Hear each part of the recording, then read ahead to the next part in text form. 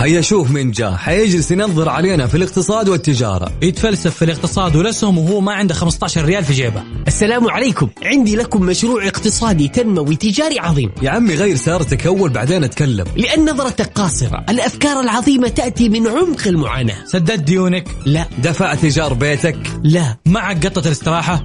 لا. أجل ورينا عرض كتافك. الاقتصاد علم وله مختصين، لو نبغى نعرف شيء عن الاقتصاد نسمع ميكس بزنس على ميكس اف ام. الآن ميكس بزنس مع جمال بنون وعبد العزيز عبد اللطيف على ميكس اف ام.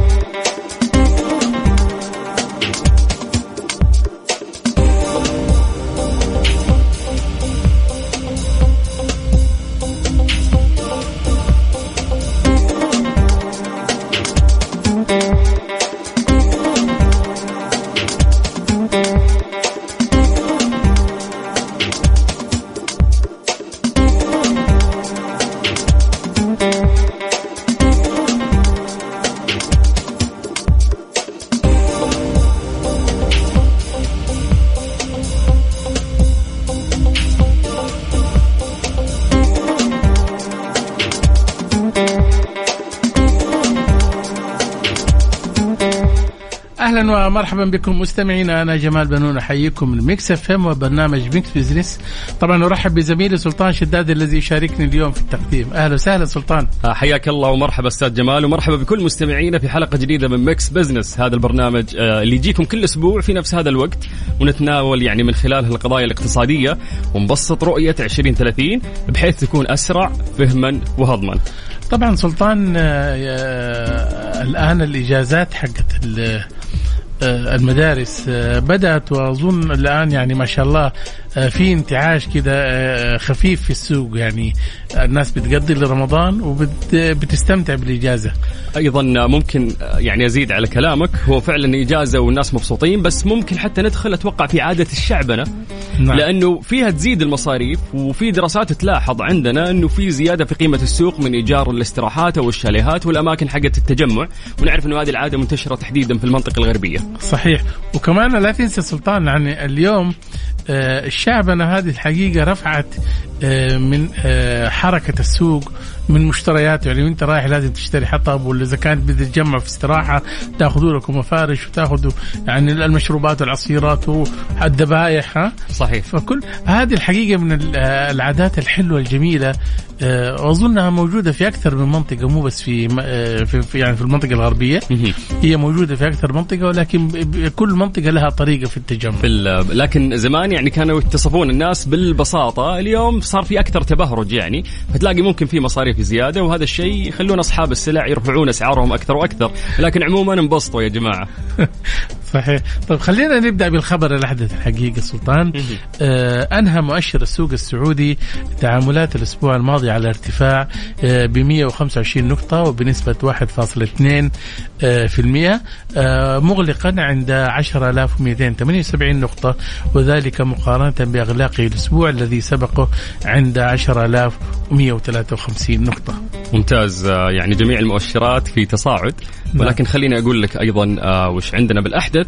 سجل متوسط التداول اليومي ارتفاع خلال الأسبوع الماضي بنسبة 32% ليصل إلى 4 مليار و650 مليون ريال، وهذا الشيء مقارنة بمتوسط التداول اليومي للأسبوع اللي يسبقه والبالغ 3 مليار و500 مليون ريال. أنت لو حصت السوق الأسبوع الماضي، يعني مو بس الأسبوع الماضي، يعني من 3 أسابيع كان السوق يعني كله أحمر، وكان في تفاوت. الحقيقة كانت الناس قلقانة، ولكن الناس ما كانت تدري إنه دائما النتائج الربع السنوي اللي حتطلع في مارس، فمعظم الشركات تكون عندها يعني استعدادات إنها تطلع البيانات بشكل أسرع، بحيث إنها كمان لا تتعرض لمخالفات من هيئة سوق المال. كمان الحقيقة سلطان شهد الأسبوع رفع تعليق تداول سهم شركة ثمار بعد إعلان الشركة عن جميع نتائجها المالية للفترات السابقة، حيث كان السهم موقوف عن التداول منذ ديسمبر 2019. جميل جميل جدا. قامت أيضا MSCI خلال الأسبوع الماضي بتنفيذ تغييراتها في السوق السعودي حسب مراجعاتها الربعية لمؤشراتها. أيضا استمرت الشركات المدرجة في السوق السعودي بالإعلان عن النتائج المالية السنوية المنتهية في 31 ديسمبر 2022، وبلغ عدد الشركات المعلنة خلال الأسبوع الماضي 20 شركة، ليصل إجمالي الشركات المعلنة إلى 61 شركة. أيضا تنتهي الفترة الرسمية المحددة من هيئة السوق لإعلان النتائج المالية للشركات للعام 2022، راح تنتهي بتاريخ 31 مارس 2023. يعني عندهم فرصة الآن، يعني ممكن يعني يرتبوا أمورهم. طبعا وشاهد الأسبوع الماضي كمان يا سلطان إعلان برنامج شريك عن الحزمة الأولى من مشاريع الشركات الكبرى، شريك المنظمة إلى برنامج تعزيز الشراكة مع القطاع الخاص المصمم خصيصا لدعم الشركات السعودية الكبرى لتمكين نمو أعلى للقطاع الخاص بما يساهم في تحقيق الطموحات الوطنية التي حددتها رؤية المملكة 2030. ممتاز، جميل جدا. أيضا ارتفاع أسعار أسهم 147 شركة مدرجة في السوق السعودي، هذا الشيء صار خلال الأسبوع الماضي والمنتهي في 2 مارس 2023، بينما سجلت أسعار أسهم 74 شركة انخفاض، واستقرت أسعار أسهم شركتين فقط دون تغيير.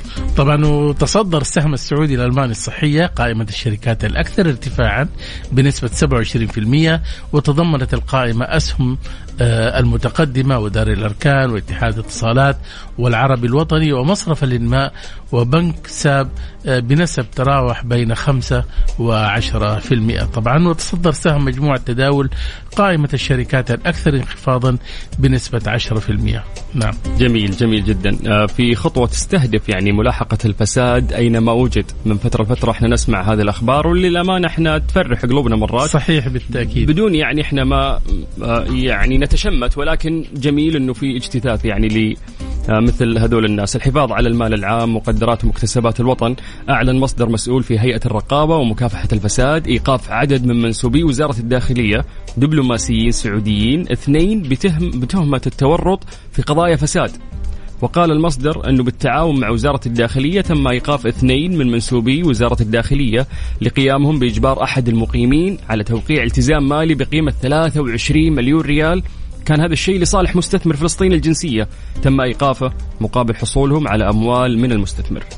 الحقيقة الخبر اللي تم صياغته لمكافحة الفساد كان جدا رائع. الحقيقة أنت لو لاحظت في تفاصيل، وأيضا في تأكيد وعزيمة وإصرار أنه ترى أنت لا تستطيع أن تتهرب من الملاحقة في حال أنك تورط. البيان طبعا صدر أسماء المتورطين، شايف، وأيضا المبالغ والطريق.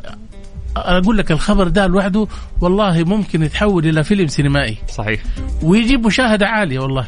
الوضوح يعني في طرح الخبر مثل ما ذكرت، حتى الأرقام المذكورة أنه وقعوه على كم، أجبروا الجنسية الفلانية، كم أصلا حتى الكوميشن اللي راح يأخذونه 2 اللي وقعوا. نعم. فالتفاصيل كانت مكتوبة بشكل واضح جدا. صح. خليني أكمل لك الخبر كمان أيضا. وأكد المصدر أنه بحسب نتائج التحقيقات تم القبض على 3 مقيمين من بنغلاديش، حيث أقروا خلال التحقيقات بالمتاجرة بالتأشيرات بالتواطؤ من منسوبي السفارة السعودية في بنغلاديش طبعا، وبتفتيش مقرات سكنهم سلطان عثر على مبلغ 20 مليون و180 ألف ريال نقدا ومشغولات وسبائك ذهب ومركبات فاخرة تبين أنها متحصلات نتيجة بيع تأشيرات عمل. حصلوا بيتهم الفلوس هذه 20 مليون دسين، كبير المبلغ. يعني أنه هو يعني خبونه داخل البيت لأنه ما يقدر يوديه البنك حينكشف. عرفت؟ فيتصرف بهذه الطريقة. تفضل. طيب، جميل جدا. وأضاف البيان طبعا كمان أنه تم القبض على 5 أشخاص بينهم 3 مقيمين وزائر وصاحب مكتب استخدام عمالة من بنغلاديش لمتاجرتهم بالتأشيرات وتهريب الأموال الناتجة عن ذلك لخارج المملكة. أكد المصدر أيضا أنه تم القبض على رئيس القسم القنصلي بالسفارة السعودية في بنغلاديش نائب السفير سابقا هو عبد الله فلاح مضحي الشمري، والقبض على نائب رئيس القسم القنصلي بالسفارة السعودية في بنغلاديش خالد ناصر عايض القحطاني بتهمة محكمة التواطؤ مع الوافدين الذين اعتقلوا وثبوت حصولهم خلال فترة عملهم بالسفارة على 54 مليون ريال. يا ساتر الرقم كبير. طبعا هم أخذوها على دفعات مقابل إنجاز إصدار تأشيرة عمل في المملكة وإقرارهم باستلام جزء من تلك المبالغ داخل المملكة بواسطة المقيمين المقبوض عليهم. طبعا يعني تصور أول شيء خلينا نتكلم يعني العمالة البنغلاديشية دولة باكستان دولة فقيرة يعني ما عندهم موارد للأسف الشديد. فهم يعني أنا مستغرب كيف أول شيء يعني من جنسياتهم يقعدوا يعني يتاجروا في هذا الشيء. أنت عارف المبلغ اللي جمعوه كم تقريبا بالعملة حقتهم؟ بالعملة حقتهم كم تقريبا؟ 2 مليار يا ساتر و281 مليون تاكا بالعملة حقتهم اللي بالعملة حقتهم. هيشوف هذا كبير يعني حينافس. هذا بيل جيتس في بلدي. ايوه هذا يقدر يفتح شركات عظيمة هناك فعلا وينافس فيها. ولكن انا سعيد جدا انه احنا نسمع يعني مثل هذه الاخبار وهذه اموال يعني عامة وحرام انه وتريحنا احنا كمجتمع انه اليوم انه ما في اي واحد يقدر يقول لك اني انا يعني ما حد يقدر يطاردني ولا ما حد يقدر يحاسبني. لا اليوم كلنا تحت القانون. جميل. والعين مفتوحة على كل القطاعات يعني فتلاقي كل مسؤول ممتاز من أعلى السلطة إلى أصغر عامل كلهم تحت النظام. جميل جميل جدا. هذا الشيء صراحة يعني يسعدنا. احنا عندنا كثير من الأخبار أيضا راح نشاركها مع فاصل بس ونستريح شوية ونرجع لهم. ممتاز. ميكس بزنس مع جمال بنون وعبد العزيز عبد اللطيف على ميكس اف ام.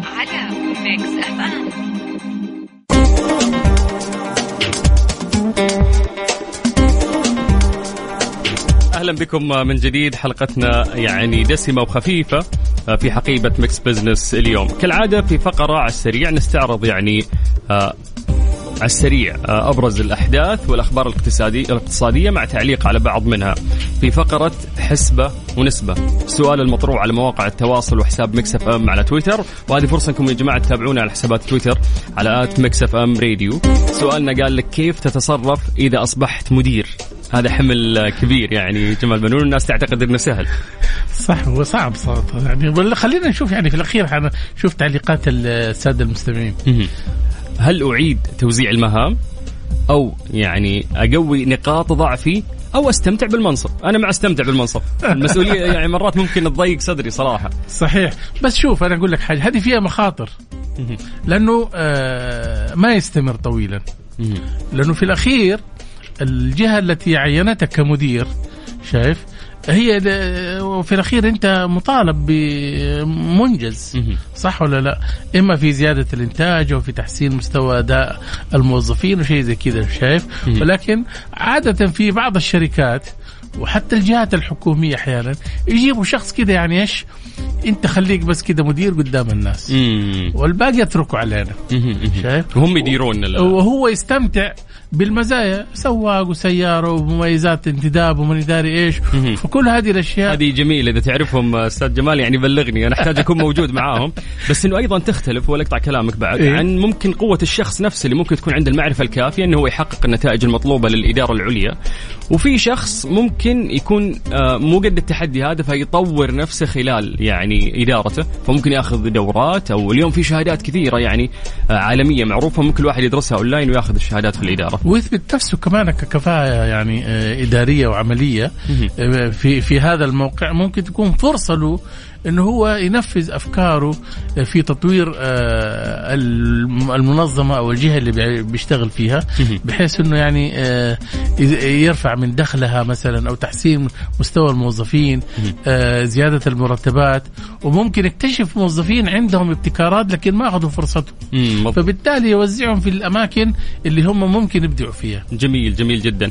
النقاش يعني جميل في هذا الموضوع ونتمنى نحن ناخذ آراء الناس اللي قاعدين يسمعونا يشاركونا بآرائهم وتعليقاتهم خلال فترة بث البرنامج وطرح أسئلتكم عشان نناقشها. تقدرون تعطونا إجاباتكم على الواتساب الخاص بإذاعة ميكس اف ام. سجلوا عندكم هذا الرقم هو 0548811700. راح نقرأ اسماءكم وأيضا راح نمسي عليكم بالخير. بس أستاذ جمال وصل تعليق على السريع من ضمن الناس هذا وليد الزهراني يقول لابد من فرض هيبتك كمدير. المدير مطالب بضبط جودة العمل وحلول المشاكل وإنتاجية العمل. أيضا التعامل مع الحالات والموظفين إنسانيا والتعامل معهم كأمانة في أعناقهم وليس المدير أنه يعني قرآن منزل حتى تبقى ويبقى لك الأثر الجميل بعد رحيلك. نقطة مهمة الحقيقة قالها. ليش؟ لأنه أنت كمدير لما تكون تحت يدك مثلا 15 إلى 20-25 موظف، شايف، لابد أنك أنت تفرض هيبتك كمدير، وحتى في توجيه قراراتك لابد أنها يعني تكون يعني صارمة وحادة، بحيث انه ايش تكون انت يعني كلامك مسموع. انت اول كنت زميلهم، كنت تقعد معاهم بالضبط. لكن الان انت مدير، فبالتالي انت يجب انه كلامك يكون مسموع. ولا ايش رايك انت؟ اكيد انا مع الكلام هذا تماما، عشان تقدر فعلا انك انت تمشي الناس بالطريقه السليمه في العمل. فلما تكون صاحبهم راح يجي الوقت اللي ليه فلان طيب يا ابو فلان مشي الامور، لا في النهايه عمل، وانا مطالب انه في الاخير تصير اداره شله. بالضبط. هذه اداره شله مشكله يعني. صحيح. طيب احنا بعد عندنا فقره يعني سبوت لايت، نتعرف على اهميه التدريب والتعليم والبرامج المهمه لبناء رواد اعمال. نتحدث حول هذا الموضوع مع الاستاذه رجاء عبد الرحمن مؤمنة، وهي ضيفة في الاستوديو عندنا اليوم، راح نتحدث معها أكثر. طيب كل هذا وأكثر أكيد في ميكس بيزنس. ممتاز جدا، بس أبغى أعيد لهم السؤال لأنه أعجبني، ممكن نرجع نقرأ تعليقاتهم. سألناكم سؤال بسيط يا جماعة ونبغى تعليقاتكم على هذا الموضوع. كيف تتصرف إذا أصبحت مدير؟ عطنا إجابتك وكتب لنا اسمك عن طريق الواتساب الخاص بإذاعة ميكس اف ام على 0548811700. ميكس بيزنس مع جمال بنون وعبد العزيز عبد اللطيف على ميكس اف ام. ميكس بيزنس مع جمال بنون وعبد العزيز عبد اللطيف على ميكس اف ام.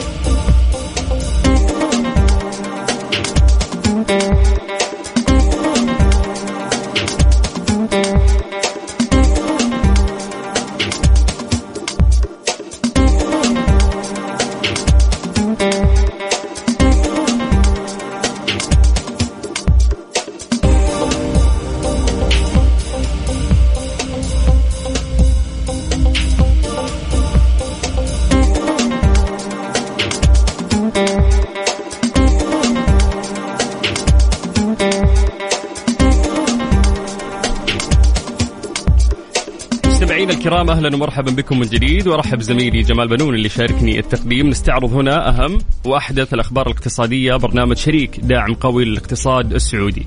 أكدت الترتيبات التنظيمية لمركز برنامج تعزيز الشراكة مع القطاع الخاص شريك على أهمية وضع معايير للتصنيف والحوافز للشركات الكبرى، وأيضا دراسة التحديات المختلفة لتعظيم الاستفادة من المركز. وبحسب القرار فإنه استثناء مما تتضمنه الترتيبات التنظيمية، يستمر صندوق الاستثمارات العامة في تقديم الدعم اللازم لمركز شريك. طبعا الدعم يكون في جميع النواحي الإدارية والمالية، وتمويل الميزانية التشغيلية له إلى حين استقلاله بشكل كامل وفقا لما تقرره لجنة استثمارات الشركات الكبرى. طبعا احنا عارفين انه برنامج شريك واحد من أحدث البرامج اللي طرحتها الأسبوع الماضي، الحفل اللي حضره ولي العهد الأمير محمد بن سلمان. صحيح. وأطلقوا فيه دعم ل8 مشروعات تنموية واقتصادية. خلينا نتكلم عن أهمية ما تضمن الترتيبات التنظيمية. هو أن يعوض الصندوق من قبل الدولة طبعا عن المبالغ التي يصرفها على المركز، وتكون الحوافز المنصوص عليها في الترتيبات التنظيمية وفقا لما تتفق عليه اللجنة الوطنية للحوافز ولجنة استثمارات الشركات الكبرى واللجنة الاستراتيجية بمجلس الشؤون الاقتصادية والتنمية، تفويض بعض اختصاصاتها الواردة في الترتيبات التنظيمية إلى لجنة استثمارات الشركات الكبرى. جميل جميل جدا. بحسب الترتيبات التنظيمية فإن المركز يعني القيام بكل ما يلزم في سبيل تحقيق أهدافه، ويتمثل ذلك في 16 مهمة. أولهم وضع السياسات ذات الصلة بعمله والخطط والبرامج اللازمة لتنفيذها، رفعها إلى اللجنة، اعتماد عرضها على اللجنة الاستراتيجية، وذلك علاوة على تقويم الخطط والمبادرات المعتمدة ذات الصلة، بعمله، وأيضا اقتراح معايير التصنيف والحوافز وشروط منحها للشركات الكبرى. كمان سلطان طبعا وتضمنت عرض التحديات المؤثرة على اللجنة لاعتماد حالتها إلى الجهات المختصة تمهيدا لاستكمالها الإجراءات النظامية اللازمة في شأنها وإبرام الاتفاقيات والعقود اللازمة لتحقيق أهداف المركز. ومن بين المهام أيضا العمل مع القطاعين العام والخاص في كل ما من شأنه تحقيق أهداف ومتابعة تنفيذ الشركات الكبرى لخططها الاستثمارية. أيضا أستاذ جمال يختص المركز بمراجعة الأنظمة واللوائح المؤثرة في استثمارات الشركات الكبرى، أيضا وضع المقترحات اللازمة وذلك إلى جانب الموافقة على إبرام الاتفاقات ومذكرات التفاهم والعقود بحسب الإجراءات النظامية وبحسب الترتيبات التي سيتم العمل بها من تاريخ صدورها. ويكون للمركز رئيس تنفيذي يكون تعيينه وإعفاءه بقرار من اللجنة، ويحدد القرار أجره ومزاياه المالية الأخرى، وهو المسؤول التنفيذي عن إدارة المركز، وتتركز مسؤولياته في حدود ما تبنيه الترتيبات وأيضا ما تقررها اللجنة. صحيح. طبعا من المعلوم سلطان أن ولي العهد الأمير محمد بن سلمان أطلق الحزمة الأولى من مشاريع الشركات الكبرى شريك المنضمة إلى برنامج تعزيز الشراكة مع القطاع الخاص المصمم خصيصا لدعم الشركات السعودية الكبرى لتمكين نمو أعلى للقطاع الخاص بما يساهم في تحقيق الطموحات الوطنية التي حددتها رؤية المملكة 2030. اهتمام كبير من سيدي صاحب السمو الملكي الأمير محمد بن سلمان. بلغت القيمة الإجمالية أستاذ جمال للمشاريع المعلن عنها خلال الحفل حوالي 192 مليار ريال.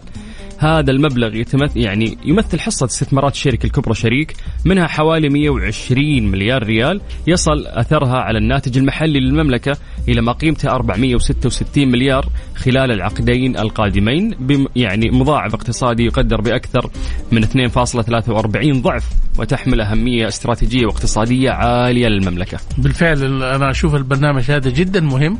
وخلينا ننتقل إلى الخبر الآخر اللي بيقول المحاكم العمالية تصدر نحو 20,000 حكما قضائيا. قالت وزارة العدل السعودية إن إجمالي الأحكام الصادرة عن المحاكم والدوائر العمالية بلغ نحو 19,908 أحكام خلال 7 أشهر.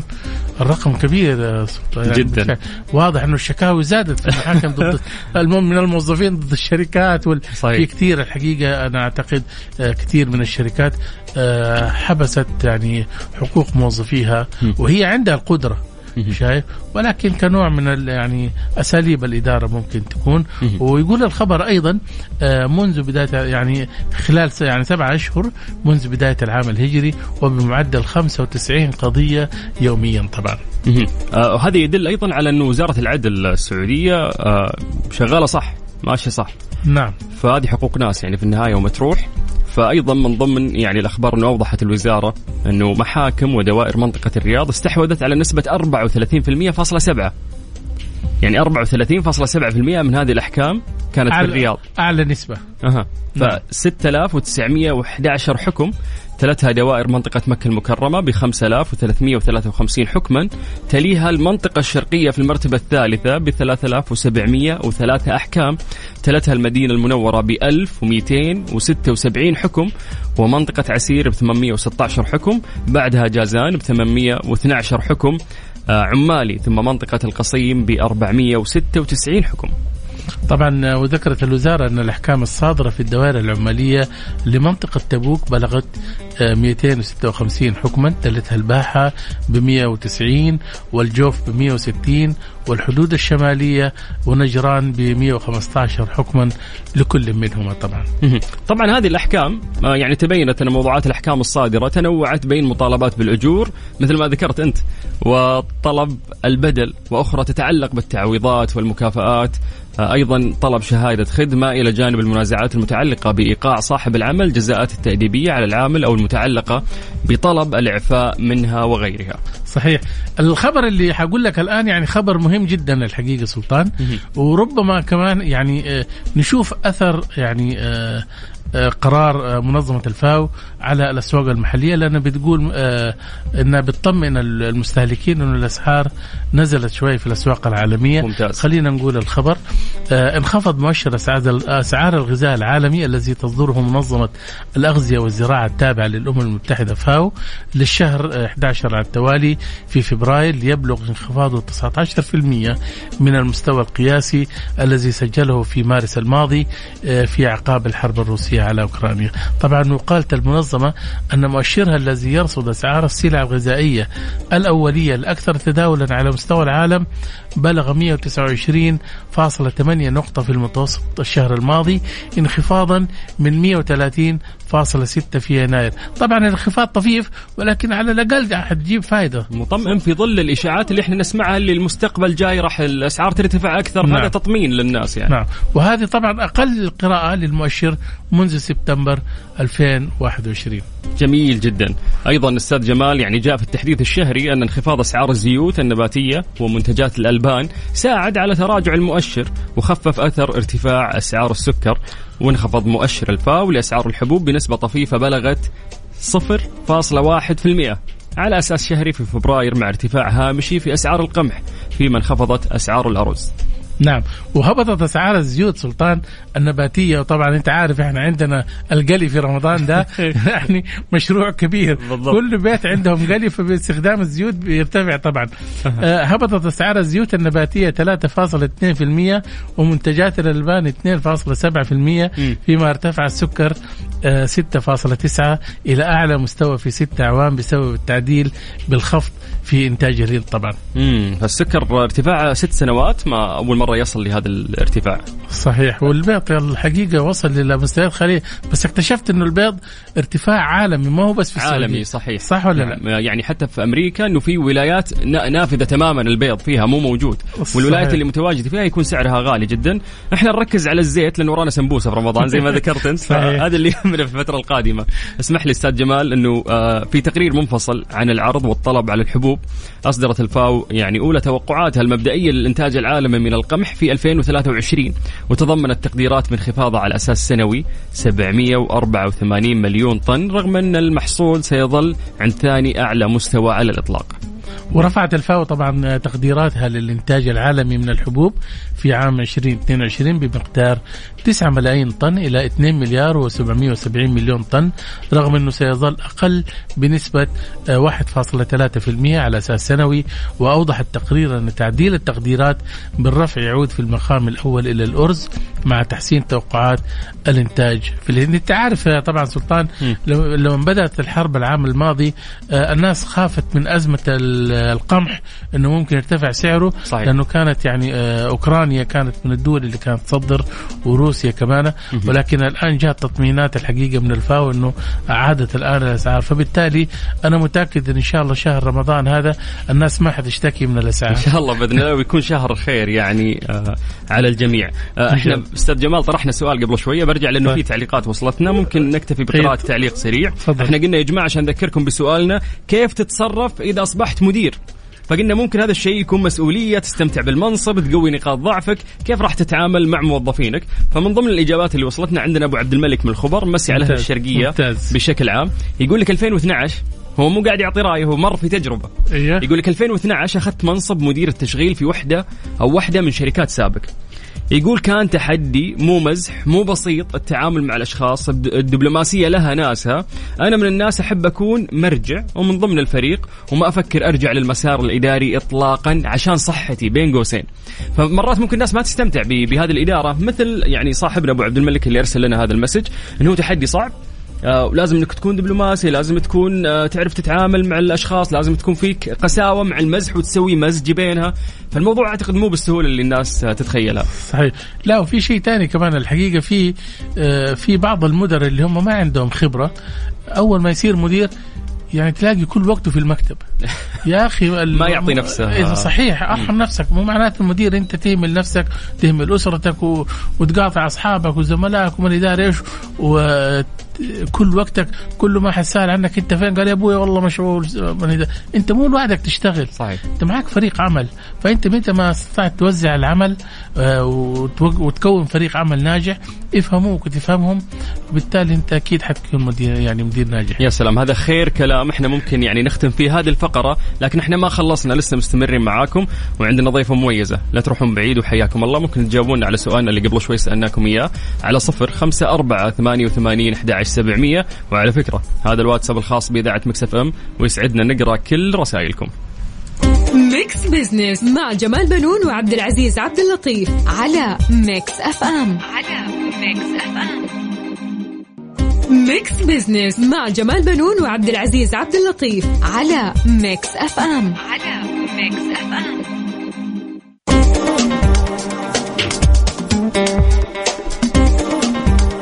أهلا بكم مستمعينا من جديد في ميكس بزنس. أرحب بزميلنا الأستاذ جمال بنون اللي شاركني التقديم، أيضا أرحب بالسادة المستمعين اللي انضموا لنا. وفقا لمنظمة التعاون الاقتصادي والتنمية، فإن تطوير ثقافة ريادة الأعمال يستغرق وقت ويتطلب جهد بين الجهات الفاعلة المعنية، ويجب أن تهدف ثقافة ريادة الأعمال بشكل خاص إلى الأعمال عالية التأثير، حيث المؤشرات الرئيسية لقياس ثقافة ريادة الأعمال هي الصورة الاجتماعية لرواد الأعمال ونجاحهم وتأثيرهم والدافع لبدء عمل تجاري. هذا يدعونا للتساؤل: هل يجب أن يكون رائد الأعمال مثقف؟ نتحدث حول هذا الموضوع مع الأستاذة رجاء عبد الرحمن مؤمنة، عضو لجنة التدريب والتعليم في اتحاد الغرف السعودية وغرفة جدة، وهي ضيفة موجودة معنا في الاستديو. مرحبا بك أستاذة رجاء في ميكس بزنس. أهلا وسهلا وشكرا على الاستضافة. حياك الله وأهلا وسهلا فيك. طيب أستاذة رجاء، يعني أنت قولي لي في البداية الآن، يعني إلى أي مدى أنت تشوف التدريب المستمر لرواد الأعمال، وهل هناك تدريب على مواضيع أهم من أخرى يعني؟ شكرا أستاذ جمال. أنا اليوم بالنسبة لي بديت أشوف التدريب بصورة مختلفة بعد 30 سنة في المجال. اليوم ما في تدريب يعتبر في مجال أهم من الآخر، هو في كل مناحي الحياة، مش بس للرواد الأعمال. التغيير سريع، نحن في تطور هائل فكري وتقني. عشان نتمكن لازم يكون عندنا قدرة على التغيير والتغيير، يعني نغير ونحن جميل. كمان نتغير. جميل. فكنا زمان نسمع جملة: دحين جاي تغيرني، دحين تبغاني أتغير. نعم، أنت ممكن أن تتغير في خلال أشهر. سبحان الله. يعني ما في وقت أو عمر معين إنه الواحد يتوقف فيه يقول له خلاص أنا الآن انتهيت من أخذ التدريبات وما هيحصل. ليس هناك اكتفاء في التدريب. جميل جدا. إذا المبدأ ممكن هو شيء راسخ وثابت عند الإنسان، ولكن ممكن في فكرة تتعرض لها في اليوم التالي ويتغير هذا المبدأ تماما. فما بالك في الكلام اللي أنت ذكرتيه هو صحيح بنسبة 100%. خلينا نستكمل أسئلتنا معك، وبسألك كيف تترجمين كلمة تدريب في الواقع العملي؟ شوف، كوفيد كانت خير معلم لنا، انه التدريب اليوم لازم يكون قدرتك على انك انت تؤدابت، انك تقدر تنسجم مع واقعك الحالي. فهو تدريب جسماني عقلاني، يعني انك انت حتى في تفكيرك يبدأ يتغير.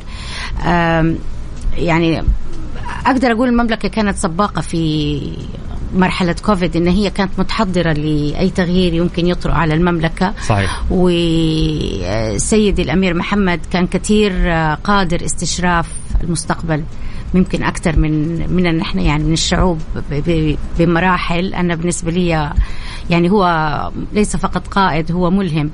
فالتدريب لأي رائد ناجح، مثلا لو نبغى ناخذ فكرة الموضوع حق اليوم، إنه يعرف قدراته الذاتية ويستفيد منها ويعمل زي ما يقولوا يرفع رصيده المعرفي ويجتهد. وصدقني اليوم المشكلة الأساسية اللي في ناس بتفتح مشاريع وما تتوفق فيها، إنما بتبحث عن فكرة متميزة عشان أنا أقدر أستفيد منها. يعني التكرار اليوم ما عاد لي مجال، والتميز مش بس في الفكرة، كمان في تنفيذها. كيف بننفذها صح، كيف بنكون نتمكن فيها صح. فأنت كل يوم لازم تمكن نفسك أكتر وأكتر عشان تقدر تنافس مع الواقع اللي معك. جميل جدا. يعني قلت قبل شوي إنه ما نقلد، احنا طايحين يعني رواد الأعمال وستارت اب الجديدة. صحيح. الشباب في القهوة نجحت يلا كلنا نسوي قهوة، البرجر نجح. صحيح. يلا كلنا نسوي برجر. صحيح. هذا شيء غلط لأنه أنت ممكن تسوي برجر بس تسوي برجر بفكرة أخرى، بس إنك تسوي البرجر اللي هو اللحمة مع البطاطس مع الخلطة نفسها ما يعني قد ما يختلف الطعم، الناس أذواق، بس هي اليوم الناس تبحث عن مش الذوق قد ما هي الفكرة كيف تطرح، إن كان في التغليف، إن كان في التوصيل، إن كان في الشراء. هنا الشطارة. جميل. يعني هي إجابتين لا ثالث لهما. ذكرتي قبل شوي كوفيد 19، هذيك المرحلة لما تتذكريها بشكل سريع كانت جيدة ولا سيئة بالنسبة لك؟ لا جيدة، لأنه حبستني في البيت كلنا. أيوة حبستني في البيت ودتني وقت إني أنا أقدر أعلم نفسي أكتر. شكرا. هي كانت فرصة يعني للتدريب المجاني. أيوة انك انت بتتدرب غصبا عنك وانت قاعد في البيت، تتدرب على كل حاجه، تتدرب كيف تتعايش مع اسرتك. كيف صح مجبور. الكثير كانوا يقولون بعد تعليق انه احنا تعرفنا على اهالينا في هذه الفتره، لانه قديش رتم الحياه صار سريع وكلنا برا وشغل، فهذا الوقت خلانا فعلا نقعد في البيت نمل، نبحث عن وسائل، اللي بيطور نفسه، اللي بيرسم، اللي بيمارس هواية معينة، نتواصل أكثر. يعني نحن المعهد اللي أنا مؤسسته من سنوات عمل نقلة نوعية في هذا. في دخلتوا يعني برامج تدريب جديدة يعني؟ جديدة، طريقة منهجية تدريب جديدة. يعني اليوم صرنا نقدر نقول إن إحنا في أمور نقدر ندربها عن بعد. ليش لازم دائما نحكر المتدرب يكون موجود ويحضر لا، في أمور ممكن يتفاعل فيها عن بعد فعلا. وتقدم عن بعد. هذه يعني الأزمة اللي مرينا فيها دفعت تجربة الأونلاين سنوات ضوئية للأمام، وجربنا نفسنا في العالم كله يعني، وقدرنا ننجح في المملكة العربية السعودية. أنا استأذنكم في فاصل بسيط وبعد راح نستكمل يعني حوارنا الرائع، فخليكم مع السمع. شكرا. أهلا وسهلا.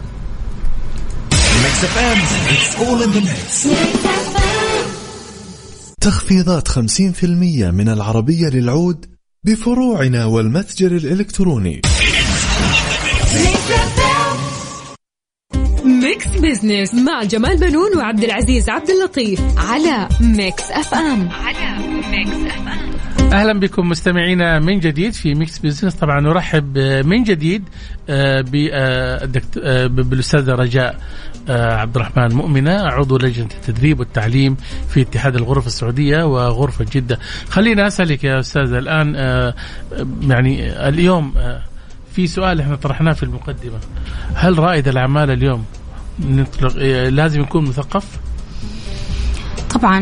طبعا هذا أكيد لازم يكون مثقف، ولازم يكون قادر على أنه زي الجملة اللي قلتها من الأول، يتغير ويصنع تغيير. لا يكفي أن يكون عنده ثقافة، يجب أن يكون قادر على أنه يعني يعاصر كل ما هو جديد، يبحث دائما، يتميز، يبتكر. يعني اليوم تغيرت الصفات. يعني زمان كان اللي يشتغل ولا يفتح يقول لك ايوه دارس ماجستير حيعرف يمسك الشغل. اليوم هذا الكلام ما عاد موجود. يعني أنت اليوم بتشوف ناس عندهم ثقافة ثانوية وقادر يكون مبتكر ومتميز، فنان مبدع. فيتغير. حتى اليوم السعودية اليوم صارت تبحث عن هذه المواهب، ما بتبحث عن الشهادات. يعني حتى القرارات الجديدة تقول لك نبغى نعين ناس مو بس بالشهادة، نبغى نعين ناس إيش قدرت تنجز في خلال فترة عملها. فنقدر نقول إنه رائد الأعمال الناجح، مين اللي نقدر نقول عليه كلمة ناجح لما نقول رائد أعمال ناجح فعلا؟ أنا بالنسبة لي أي رائد أعمال قدر يحول شغله من مرحلة لمرحلة جديدة بسرعة. يعني اللي قادر مثلا فتح، مش إنه هو يروح يفتح فرع جديد، لا، إني أنا لما أدخل كمان سنة سنتين أقول واو اختلف الشغل، تغير. أيوة، أشوف شيء جديد. يعني أنت تشوفي يعني الناجح هل هي كلمة مرتبطة بالإنجاز، ولا بيكون ناجح مثلا في إدارة، ممكن يكون ناجح في تسويقه كمنتجه كمشروع، إبداعه في تنفيذ هذا المشروع. صحيح. إن كان في التسويق ولا في الإدارة. أنت تدخل شركات تستغرب كيف المدير قاعد مع الموظفين وبيطرح عليهم مشاريع بطريقة مختلفة. عندك ناس بتدخل موظفينهم شركاء في الشركات والمؤسسات. هذا كله إبداع فكري. هذا مختلف. أي.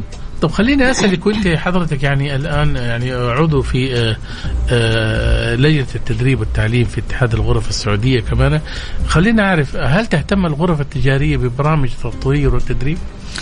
شوف، الغرف التجارية اليوم دورها، أنا إذا تاخد رأيي كرجاء، دورها إنه هي تساعد وتحفز. هي بيت التجار في الأخير. فهذه اللجان التجار اللي موجودين مفروض يكونوا دائما على تفكير كيف نقدر نحافظ على موظفين أو الكوادر البشرية اللي موجودة. هنا يجي منطقة التدريب. فأنا أشوف دورها أكثر ثقافي وتوعوي، ويكون دائما في بحث عن مستشارين ولقاءات دورية لهدول التجار. يعني أنت في الأخير في تجار عقلهم أكتر أنا I want to get money. وشوية هو ساهي إنه عشان أجيب فلوس قد يكون سببه تحسين كوادر بشرية داخلية في الشركة. فهنا أشوف أنا دور الغرف التجارية والتضامن مع المؤسسات الأهلية اللي هي مرخصة من المؤسسة العامة للتدريب المهني والتقني. بس أظن في الفترة الأخيرة خفت يعني ضوءها، لأنه صار ملزم عليهم يفتحوا مراكز معتمدة من المؤسسة، وهذا مكلف ويحتاج إدارة متخصصة. ولكنه يعني ما هو بعيد ولا هو صعب. وكل ما أنت أمنت يعني وفرت ناس قادرة على التدريب بأسلوب صحيح، كل ما هو أفضل للمتلقي. أستاذ رجاء، الحديث معك جميل جدا. احنا سعيدين باستضافتك كعضو لجنة التدريب والتعليم في اتحاد الغرف السعودية. فالأستاذ رجاء عبد الرحمن مؤمنة، شكرا لك، واعتبري مكس اف ام بيتك. أشكركم، ونبغى نشوفك مرة ثانية بإذن الله إن شاء الله في موضوع جديد أكيد. أهلا، أشكرك أستاذ جمال على الاستضافة. شكرا. طيب مستمعينا، احنا راح نستغل الوقت أكثر إن شاء الله ونقدر نختم معاكم، لكن قبل ما تروحون راح عندنا فقرة أخيرة راح نشاركها معاكم. تقدروا تكلمونا عن طريق الواتساب الخاص بإذاعة مكس اف ام على 0548811700. ميكس بزنس مع جمال بنون وعبد العزيز عبد اللطيف على ميكس اف ام.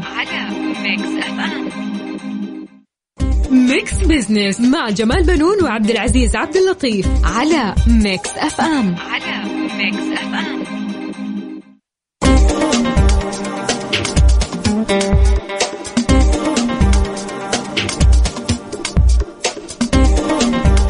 أهلا بكم مستمعينا من جديد. مرحبا سلطان وأهلا بالسادة المستمعين. طبعا احنا طرحنا سؤال استفتاء في بداية الحلقة. صحيح. ويبدو أنه كان فيه يعني تفاعل جيد جدا، وهذا الطموح كويس أنه الواحد يبغى يعني لو من يكون عنده طموح أنه يصير مدير. صحيح. شايف؟ وأنا متأكد الشباب اللي شاركوا عندهم رغبة أنه يمارس هذا الدور، يعني عارف. صحيح. أو إذا كان جربوا ممكن يقول لنا تجربته كمدير. ممتاز. شايف؟ السؤال اللي كنا طرحناه للسادة المستمعين: كيف تتصرف إذا أصبحت مدير؟ طبعا حطينا احنا 3 خيارات: أعيد توزيع المهام، الخيار الثاني قوي نقاط ضعفي، الخيار الثالث تستمتع بالمنصب. احنا قلنا هذا اللي ياخذ العلهوات وزيادات والانتداب وشايف ولا يشيل هم ويسافر ويروح ويجي ينبسط، شايف، يستخدم سيارة الشركة ويدي عياله زي كذا. فحبينا طبعا جات مشاركات في البداية، ولكن خلينا نشوف النسب إذا كان عندك سلطان. ممتاز. قديش؟ احنا ممكن يعني نبدأ في طور علاقتك. خلينا نبدأ بالأقل. أوكي. اللي هي طور علاقتك مهنية مع موظفيك وليس صداقات. صحيح. طيب يقول لك يجب يعني ألا يكون هدفك كرئيس هو تكوين صداقات مع موظفيك.